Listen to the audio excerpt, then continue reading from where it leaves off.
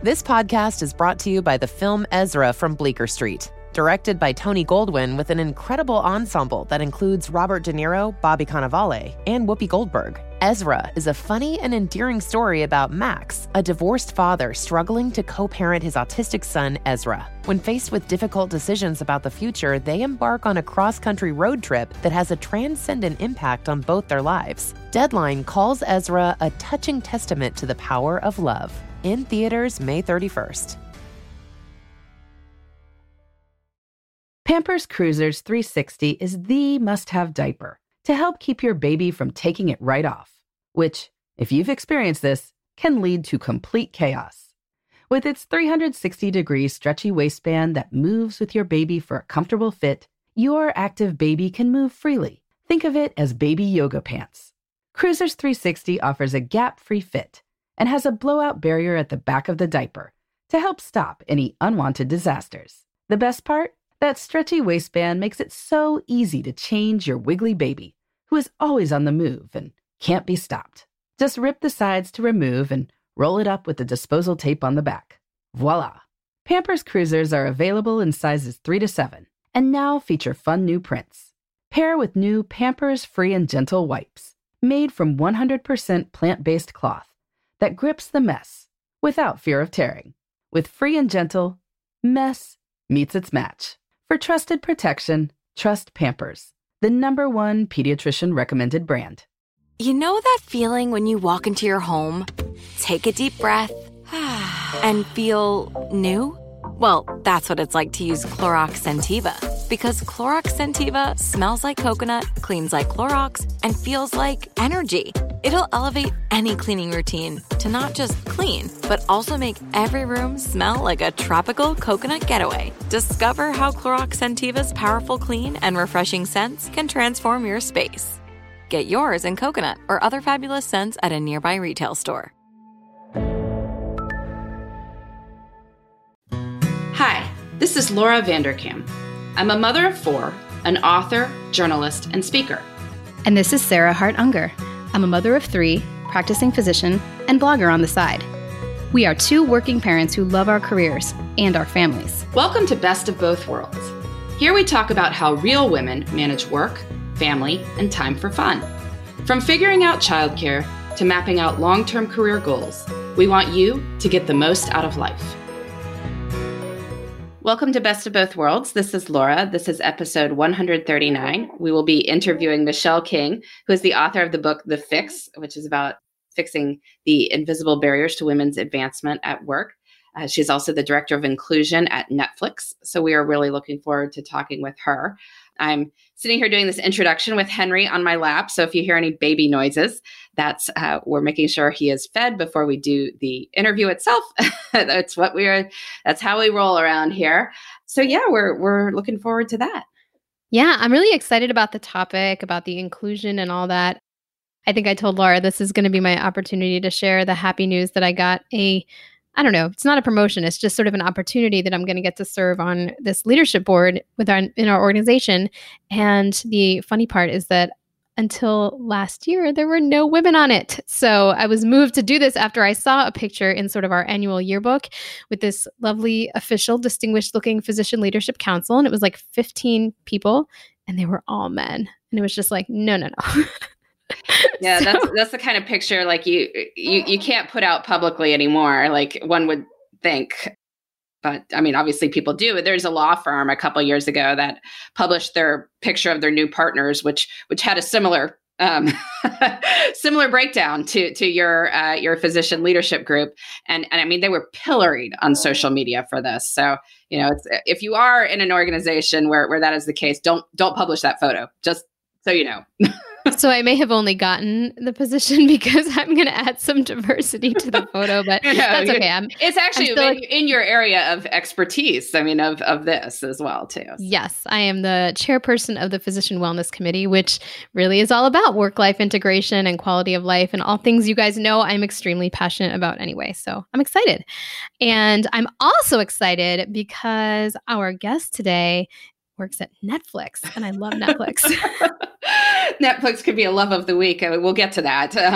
But you guys have been Netflix subscribers for like a long time, like DVD in the mail subscribers, yeah, right? Yeah, like we had a program where you could get, I think, 3 DVDs at once, and then we would switch them out. And I have fond memories of us renting Citizen Kane for at least 6 months.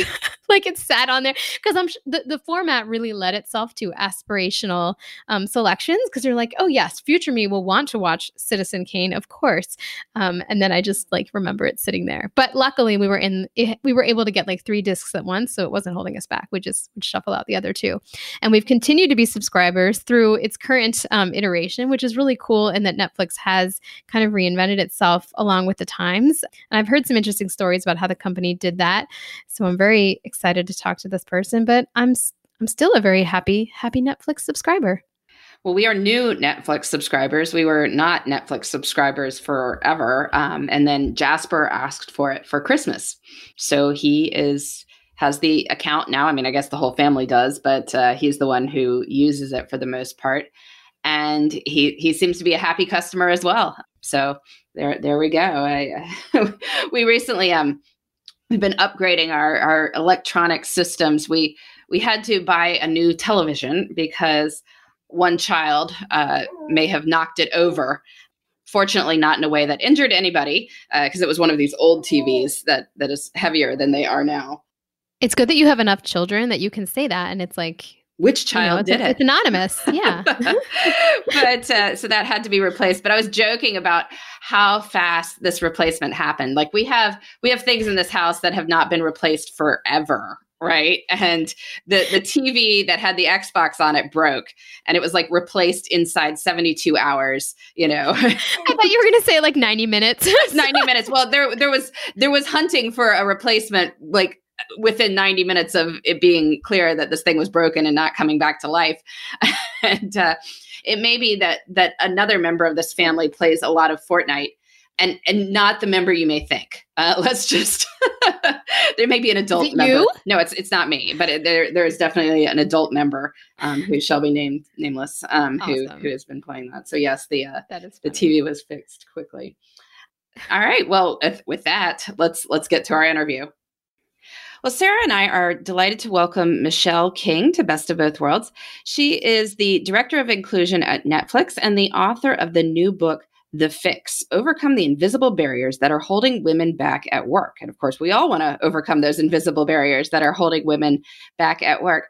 So, Michelle, could you talk a little bit about your career journey and your family?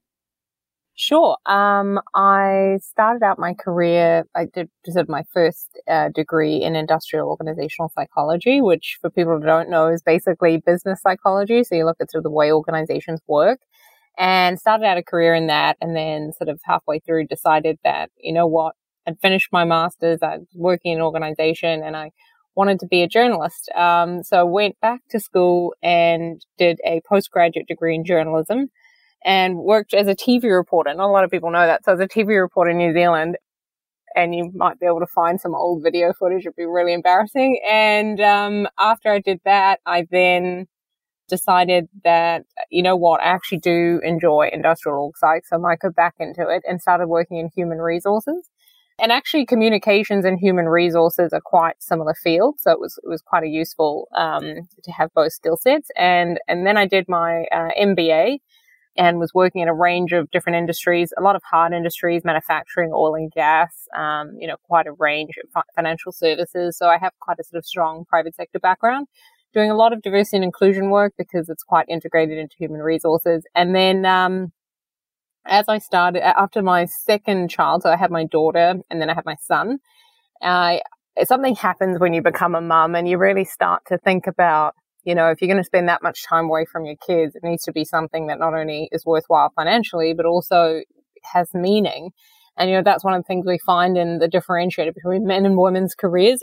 Both want meaning, but women want it in a different way, right? We want to contribute and sort of add back to our communities. And so I found that quite a significant shift for me after my second child. And I really started to think about the work that I was doing and the impact it was having on women, and wanting to understand the challenges that I'd faced in my career. So I started researching even before I'd signed on to my PhD, before I'd done anything, I'm a researcher at heart. And so I spent a lot of time trying to understand the issue and decided that that's what I wanted to do. So embarked on my PhD, and through a long process started working at UN Women, and I was there for 4 years. And that role was a range of roles from diversity through to leading this big coalition.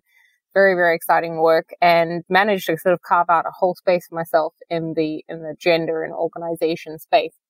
And so then that kind of brought me into Netflix and where I am today. And it was about sort of 3/4 of the way through my research with my PhD that I realized I needed to share the story with women. So that's what prompted me then to write the book. That's great. And in your book, you talk about that a lot of this conversation about women in the workplace has amounted to what you call this woman fixing epidemic, right? So what do you mean by the woman fixing epidemic? Yeah, so I got to be honest. When I started this work was back in like 2010, and I think it was at the peak of Lean In.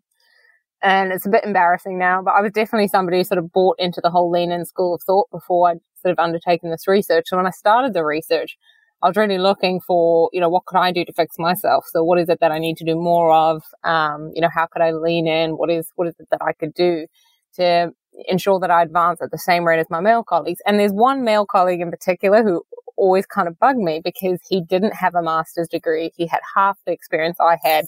His performance ratings were pretty average, and he just consistently would get the bigger, better jobs. And like here I was with 2 master's degrees, and that postgraduate qualification. I had like really strong performance ratings, way more years of experience than him. And I was dumbfounded. And so I had to find this answer. So in researching everything, there came this point, I'll never forget it. I had all the journal articles sort of around me on the table. And I remember just looking at them thinking, oh my God, this is unbelievable.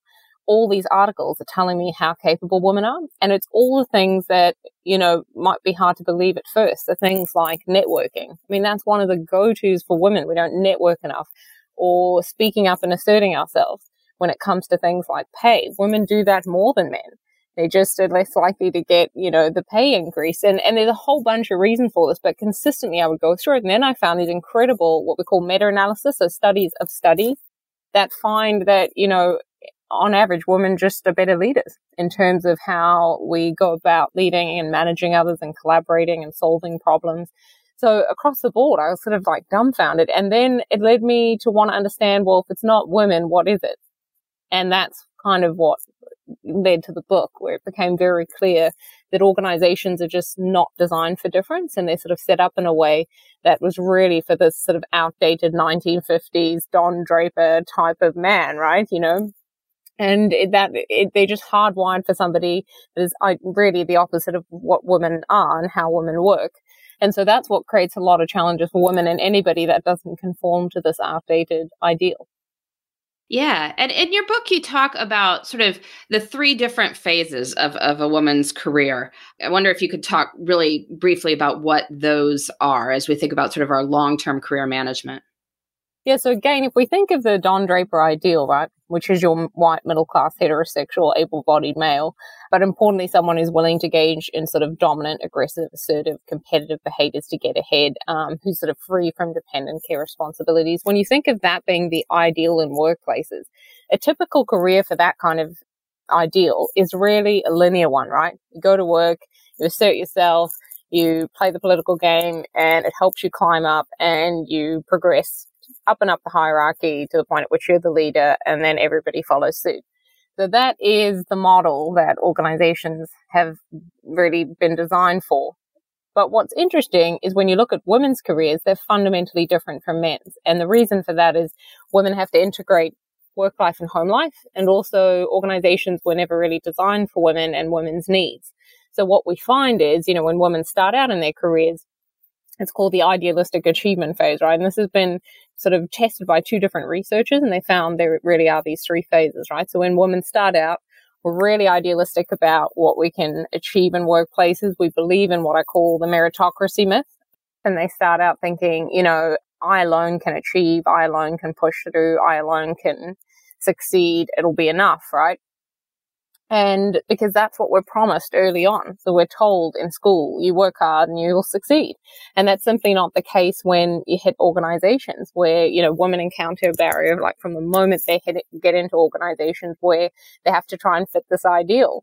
And that ideal standard does not match the standard society holds for how women are meant to behave. So when women assert themselves in the way that Don Draper might, to be seen as like a leader, because Don's the ideal for leaders, they're penalized, right? Because society says women need to not do that. They need to be meek and mild and, you know, very sort of more maternal. So right from the get-go, women face a lot of challenges with this. And so that's really the idealistic phase. And then what happens is the more barriers women encounter over the course of their career, they start to sort of realize and become aware of inequality. And this shows up in a myriad of ways, but sort of one of the most amazing statistics on it is that, you know, within the first 3 years of working life, there's a Bain study on this, women's confidence in their ability to succeed to senior level roles sort of more than halves. And we see that playing out because when you confront these barriers on a daily basis, you start to question, like, actually, maybe I can't get there and maybe it is me. And so there's this whole internalization of the barriers that happens quite early on in women's careers. And then there comes like the perfect storm, which is the endurance phase, which any mother will be nodding. And, you know, you don't even have to be a mother to experience this, but what really happens at the midpoint in women's careers is now, you know, they've seen enough. They're starting to realize actually maybe workplaces don't work for everybody in the same way. And there are these challenges that can't maybe put the words to them, but they're starting to see inequality and inequality moments. And it's at that point that women normally approach sort of what management level typically. And it also coincides with the same time that women are about to have children.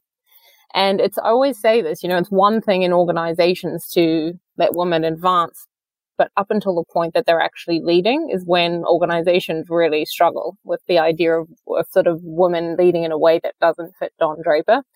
And if you add on being a mother, where it's really evident that women are like deviating from the standard, right? Like literally the opposite of the Don Draper ideal, that creates a lot of challenges for women.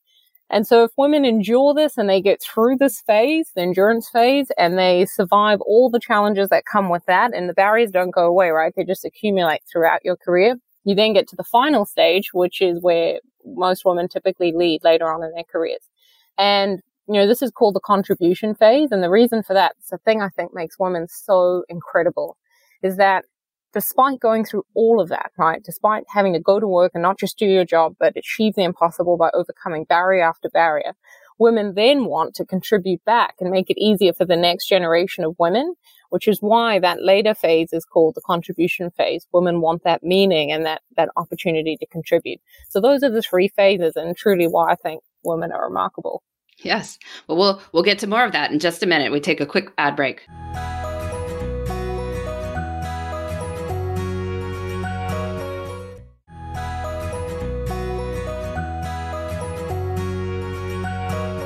All right, so we're back with Michelle King, who is the author of The Fix. We're talking about the invisible barriers that women face at work. And we just talked through the three phases that women go through. I think we have a lot of our listeners in the endurance phase who are, you know, raising young children, sort of middle management. And one of the challenges, I mean, we all know there are all kinds of systematic barriers out there. One of the reasons literature is aimed at individuals, of course, is that it's easier to fix yourself than to fix the world, or at least to try to fix yourself than to fix the world. But we do have a lot of listeners who are in management. So, you know, you're not necessarily leading the company, but if you are in middle management, what can people in those roles do to contribute to more equitable organizations? I'm really curious what you are training, say, managers at Netflix to do to make a more inclusive and, you know, environment that is friendly to women, of course, but to people with any sort of difference. Yeah, so look, I mean, I can't speak to Netflix specifically, but I can speak generally in terms of what I think leaders should do. So on the whole, you know, there's a whole chapter on this. It's probably, I think, the most valuable chapter in the whole book, because it's really the whole point of writing the book is this call to leaders to lead, right? So equality for me is this invitation for leaders to lead. And it doesn't matter what level you're at in the organization. Quite frankly, it doesn't even matter if the CEO is bought into it. Every leader within their team can practice equality, right? And it starts with awareness. And so I always laugh because I go to these conferences and I see women sitting there with their notepads and pens and they're wanting like the 5 actions they can take to advance equality. And if it was that simple, we would have solved this a long time ago. But I think the real work and the hard work and the uncomfortable work, and the bit people don't like to hear, but it's true, is the awareness bit. So how many leaders today in organizations understand how inequality works? How many leaders are aware of the fact that there is this embedded ideal and prototype and the challenges that creates for women, and how, actually living up to that prototype affords them a certain privilege? Whether you're a white woman, you have your whiteness in common with Don Draper. If you're a white, middle-class, heterosexual, able-bodied male, you literally look and fit like the prototype, right? And we live up to it by engaging in the behaviors that I talked about. So, those dominant, assertive, aggressive, exclusionary behaviors. And so I think it's really important to become aware of, hey, so what is my identity? How does that fit the prototype? How does that afford me certain privilege? And what challenges does that then create for everybody who doesn't fit? And so I always say every manager and every person is listening to this. It's not just manager specific, but managers play a key role. And I'll get to why in a minute. Can spend their privilege, right? And you spend it by understanding how this particular ideal and the privilege you have creates barriers to other people's advancement. So once you have that awareness of yourself and kind of the privilege you have and what you're bringing to the table and how that creates challenges for others, you then really need to think about, okay, so how does this show up in my workplace?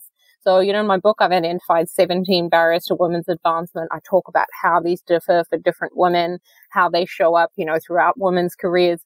Get to know the barriers, know them to name them. So if you're a manager and you're sitting there and you're spotting, a negative gender norm, I give an example in my book when my boss told me to wash the dishes at work, right? Like, that is an opportunity for a leader to step in and say, hey, no, this is not what we do, because instantly that this is a barrier that women encounter. And so you know what to do. And so I think it's every leader has a role to play in ensuring that they know what the barriers are so that they can take action in the moment. And I talk about it in terms of managing inequality moments. Like, there's this idea that inequality is like some, ambiguous thing that sits out there. The reality is it's a lived experience. So it shows up every day. When you're in your workplace, there are those moments where culture is either made or it's not. And it is every leader's responsibility to call those moments out. And you're only going to know those moments if you've learned them. So understanding's key. And then the final bit is really making it a practice. So, I talk about the importance of Don Draper and the importance of leaders in the book. Leaders set the standards for what good looks like, right? Through their silence, through what they reward, through what they encourage. They determine what the culture is, right? They determine what behaviors get accepted and what behaviors don't. And so the inequality employees experience in workplaces is directly a result of leadership, 100%. And so we need leaders to really every day, not only through their own behaviors, but through the behaviors they reward and reinforce, set the standard for what good looks like when it comes to inclusion, when it comes to equality, when it comes to a sense of belonging.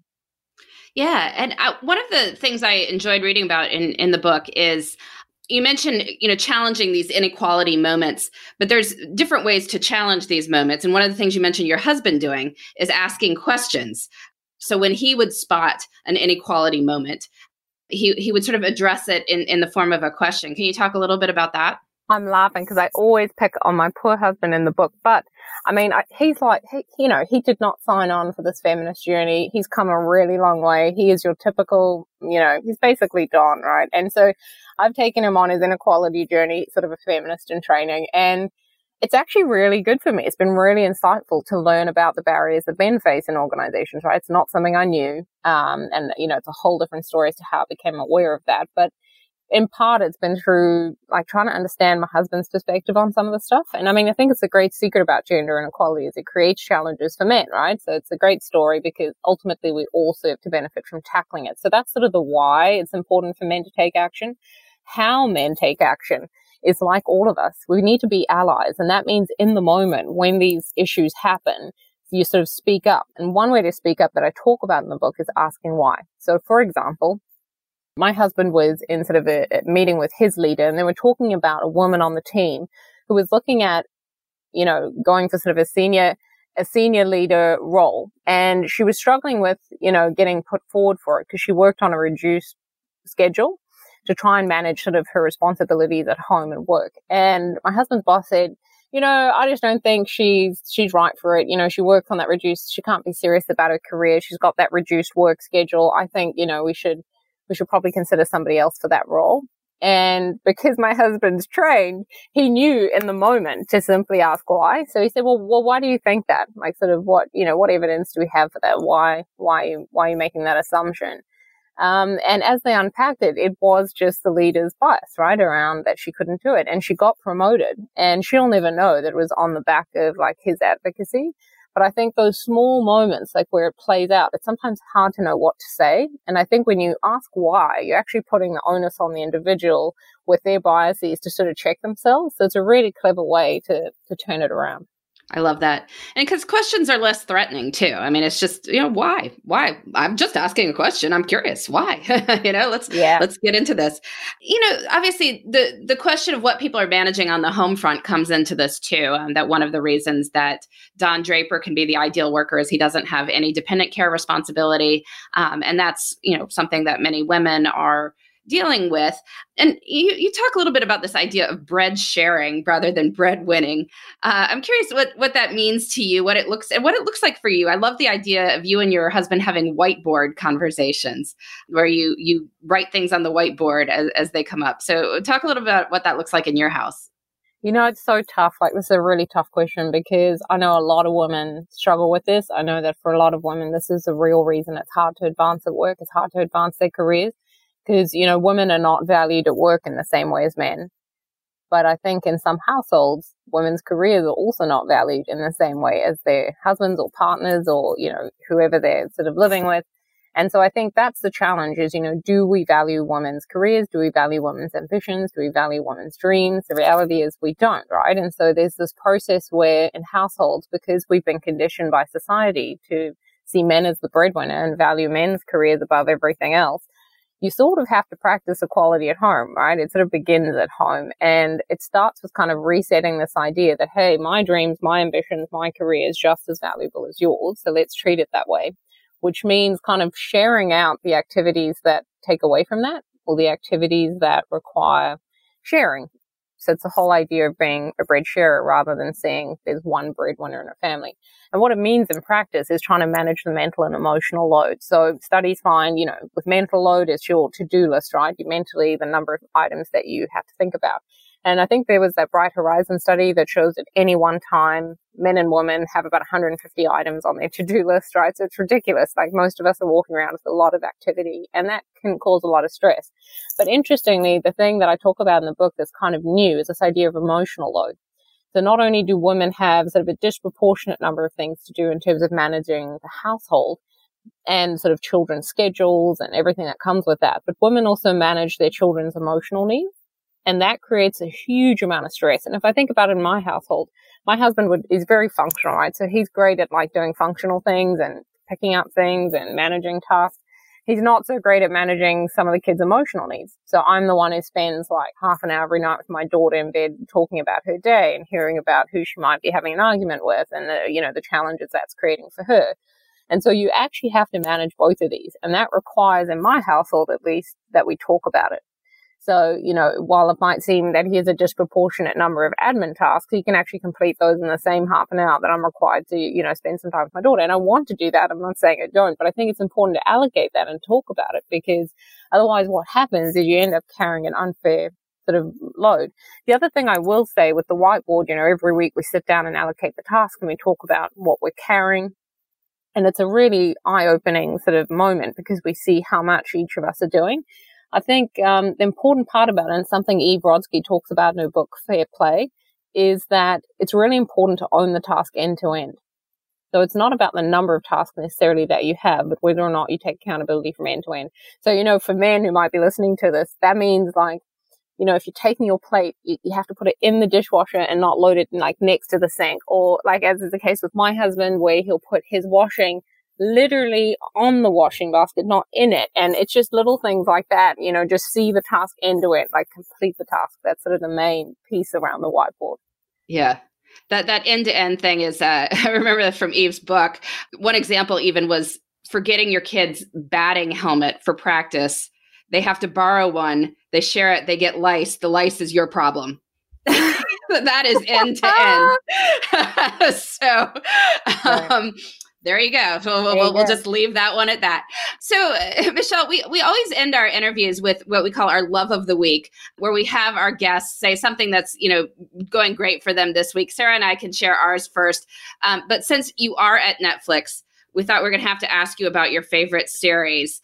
So Sarah can go first, so we can share that.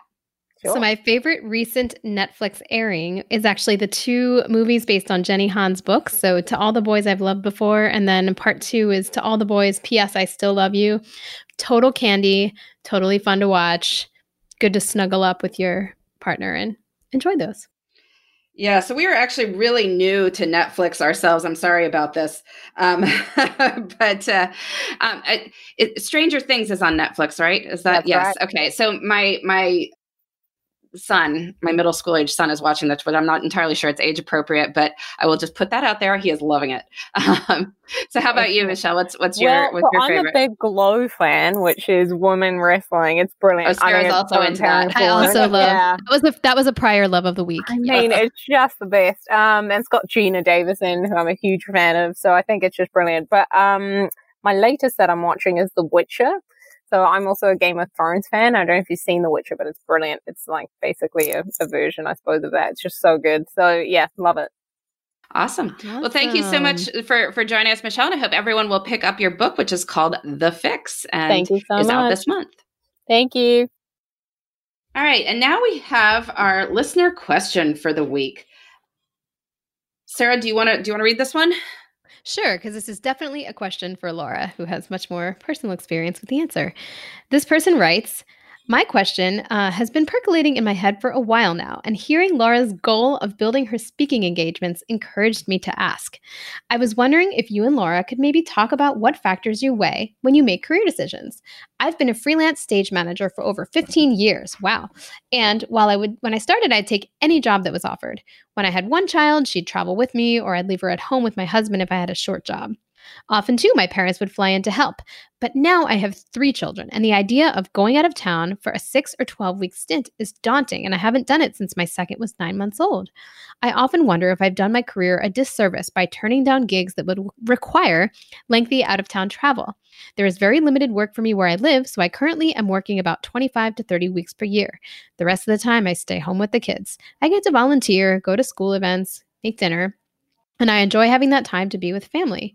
But I'm still wondering if I should work more and how I weigh the value of a gig against being away from home. I'd love to hear how you guys, particularly Laura, make decisions about what work to take on.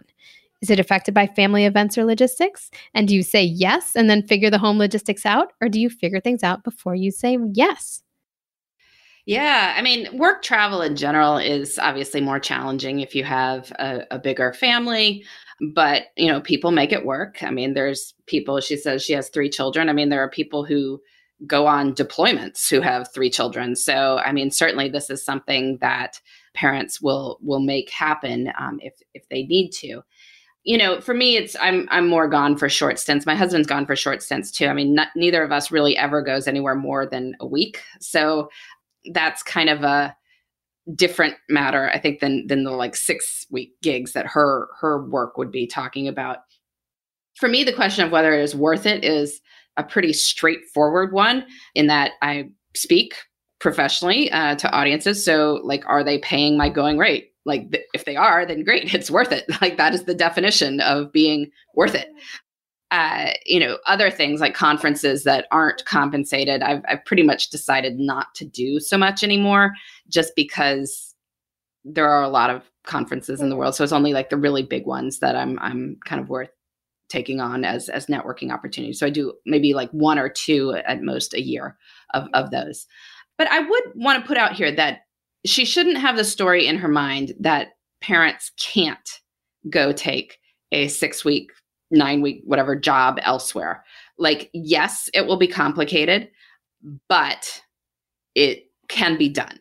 So if this is something that you do want to do, I think you should figure out what would make it like worth it to you, and both in terms of pay and like maybe a really, really awesome show, like your favorite show, the one that got you into theater in the first place. Like, maybe that would be a good one to start with. For listening to Henry here making his noise. But yeah, and take that one on as a first gig. And then figure out what sort of support you need. And are people on board? Like, are your parents willing to help out again? Maybe you could hire a little bit of extra childcare for this time. Is your husband on board with this idea? If he's like, don't assume he'll say no. I mean, maybe if you have the conversation, he'll be like, I can't envision that ever happening, in which case that's a deeper conversation then that you guys need to have. But if he doesn't say that, if he says like, yeah, actually, I thought, it'd be great if you got back into this because you seem to really be missing it. Well, that's a different matter. And then you guys can just figure out the logistical pieces to make it work. I mean, my guess is you will come home at some point in there. Maybe you'll come home 2 to 3 times in this. So it's not like you won't be there at all. It's just that, you'll need to figure out something for the day to day, but probably you can do it. I mean, if you were gone for say 12 to 15 weeks a year, doing 2 shows away from where you are, that's only 25% of the time. So that's not huge. I feel like I just wanted to weigh in that I feel like I learned that from Laura, like really looking at the big picture of the year and how many weekends there are. And that has helped me feel better. Now, I don't work away from home at all on the scale that either of you were talking about, but it's made me feel better about the times I do go away, because I just remember, well, if there's 52 weekends, and even if I'm gone for 10 of them, which probably not, that's not that huge of a percentage. So really looking at that big picture and objective numbers, not just sort of your gut instinct or your guilt coming through. Yeah, well, this has been Best of Both Worlds. We've been talking with Michelle King, the author of The Fix, who's a director of inclusion at Netflix. We'll be back next week with more on making work and life fit together.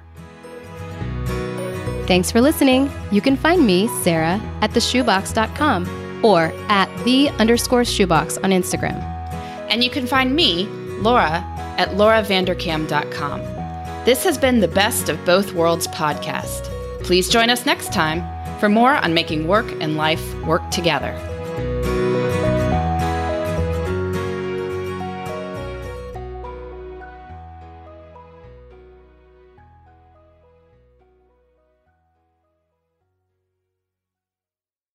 Trinity School of Natural Health can help you be part of the fast-growing health and wellness industry.